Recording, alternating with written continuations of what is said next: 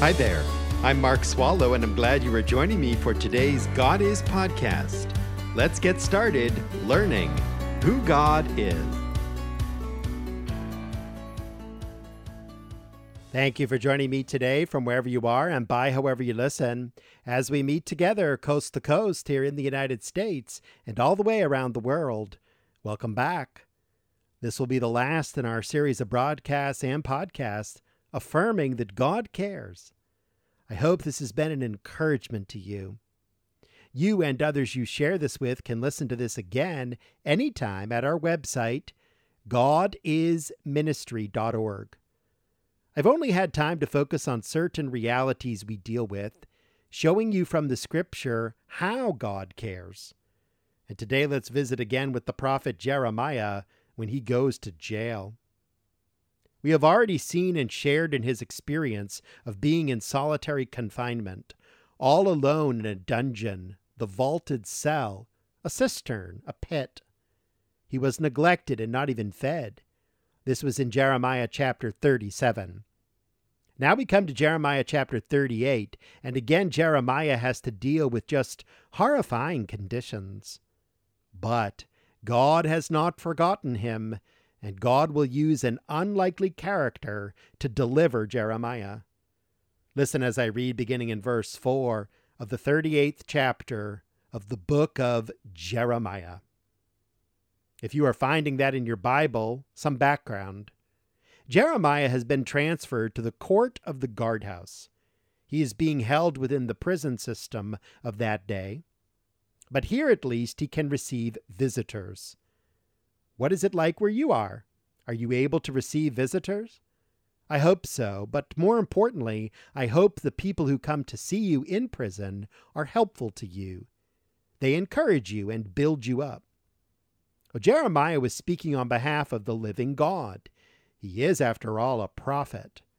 As he speaks, the princes, some government officials, are listening in, as they still do today. And they do not like what Jeremiah has to say.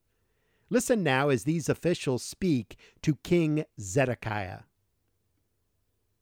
Jeremiah 38, beginning in verse 4.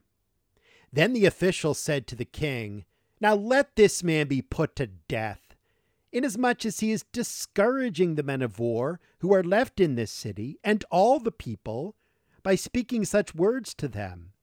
For this man is not seeking the well-being of this people, but rather their harm." So King Zedekiah said, "Behold, he is in your hands, for the king can do nothing against you." Well, Jeremiah is in really hot water now. They want to kill him, and the king tells his officials, "Go ahead. I'm just king. What can I do?" I told you Zedekiah was a piece of work, a real coward. He has lost all authority in Judah. As John Calvin puts it, he was a slave to his own counselors. Verse 6. Then they took Jeremiah and cast him into the cistern of Malchijah, the king's son, which was in the court of the guardhouse, and they let Jeremiah down with ropes. Now in the cistern there was no water, but only mud, and Jeremiah sank into the mud. Well, this cistern was empty. Because of the siege, all the water had already been consumed by the people of Jerusalem trying to survive, and what's left was mud. And it's so thick and deep that Jeremiah's feet sink right down into it. He will certainly die down there. The conditions will do him in, especially without fresh food or water. And in a minute, we will learn he is quite a ways down into the earth. It is not like he can easily escape if no one is on guard duty. It sure looks like Jeremiah is doomed. But let's continue the reading at verse 7 of Jeremiah 38. But Ebed-Melech, the Ethiopian, a eunuch, while he was in the king's palace, heard that they had put Jeremiah into the cistern. We meet a man named Ebed-Melech. He is an Ethiopian, and he is a eunuch who serves in King Zedekiah's palace, as was common in those days. Please notice this man was an outsider in Israel. He was a foreigner, an Ethiopian, a Gentile, a non-Jew. Not one of the people of God, and yet he is about to do something remarkable on behalf of the prophet, while Jeremiah's fellow Jews stand by and do nothing. In fact, they perpetrate the throwing of him into the cistern. Verse 7 continues, "Now the king was sitting in the gate of Benjamin." Just a note here, the city gateway was often used as a courtroom or a kind of town hall, if you will. Zedekiah was probably there to settle some legal matters, and so verse 8, Ebed-Melech went out from the king's palace and spoke to the king at the gate of Benjamin, saying, "My lord the king, these men have acted wickedly in all that they have done to Jeremiah the prophet, whom they have cast into the cistern, and he will die right where he is because of the famine, for there is no more bread in the city." Then the king commanded Ebed-Melech the Ethiopian, saying, "Take 30 men from here under your authority, and bring up Jeremiah the prophet from the cistern before he dies." Ebed-Melech the Ethiopian, the foreigner, wants to save Jeremiah. Zedekiah vacillates again and agrees that Jeremiah should be brought up out of the cistern before he dies. Calvin, writing about Ebed-Melech versus the Jewish government officials, says, "The Jews preferred the favor of the ungodly to their own duty. But there was an Ethiopian so courageous." A similar case is represented by Christ in a parable when he says that a Levite and a priest passed by a wounded man and disregarded him, but that help was brought to him by a Samaritan.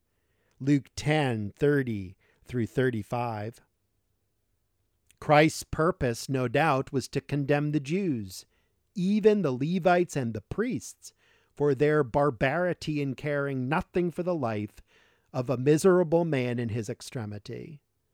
So also, in this place, the Ethiopian is set forth to us as an example, for he alone had the feeling of kindness and humanity, so as to bring help to the holy prophet and to rescue him from immediate death and the grave. Unquote. Let's read the rest of the story. Jeremiah 38, verse 11. "So Ebed-Melech took the men under his authority and went into the king's palace to a place beneath the storeroom, and took from there worn-out clothes and worn-out rags, and let them down by ropes into the cistern to Jeremiah. Then Ebed-Melech the Ethiopian said to Jeremiah, 'Now put these worn clothes and rags under your armpits, under the ropes.' And Jeremiah did so. They pulled Jeremiah up with the ropes and lifted him out of the cistern, and Jeremiah stayed in the court of the guardhouse." Ebed-Melech figured out a creative way to haul up Jeremiah from the bottom of the muddy pit. Tying together old cloths and rags into ropes will do. They lower them down. Jeremiah puts them under his armpits, and they hoist him up and out. Ebed-Melech the Ethiopian saves Jeremiah's life in prison. God cares for Jeremiah in jail, and God provides Ebed-Melech to save Jeremiah's life. Are you in a similar circumstance to Jeremiah? Cry out to God. Ask him to send you an Ebed-Melech. Or might you be the Ebed-Melech to one of your fellow prisoners, helping them in some way? Being a friend, listening, sharing the good news of the gospel, starting a Bible study, praying for him or her, sharing what you have with another inmate who has not.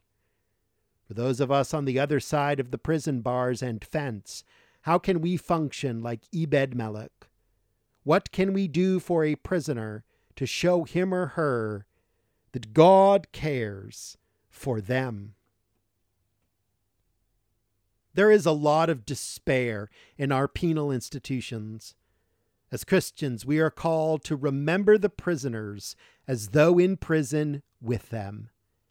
Ebed-Melech did this, even though he lived a long, long time before Hebrews was written. Jeremiah, in his book, certainly remembers what this Ethiopian eunuch did for him. How can you help today?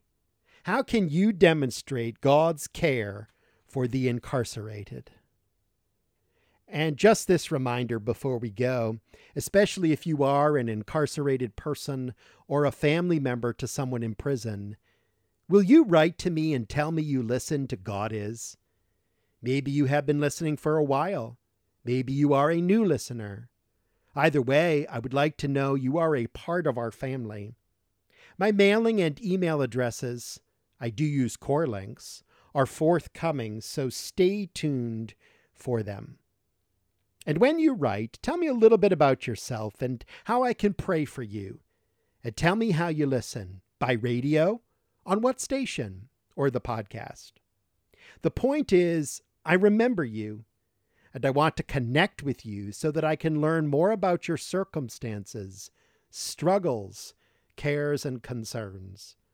Of course, also feel free to tell me what God is doing in your life in positive and encouraging ways.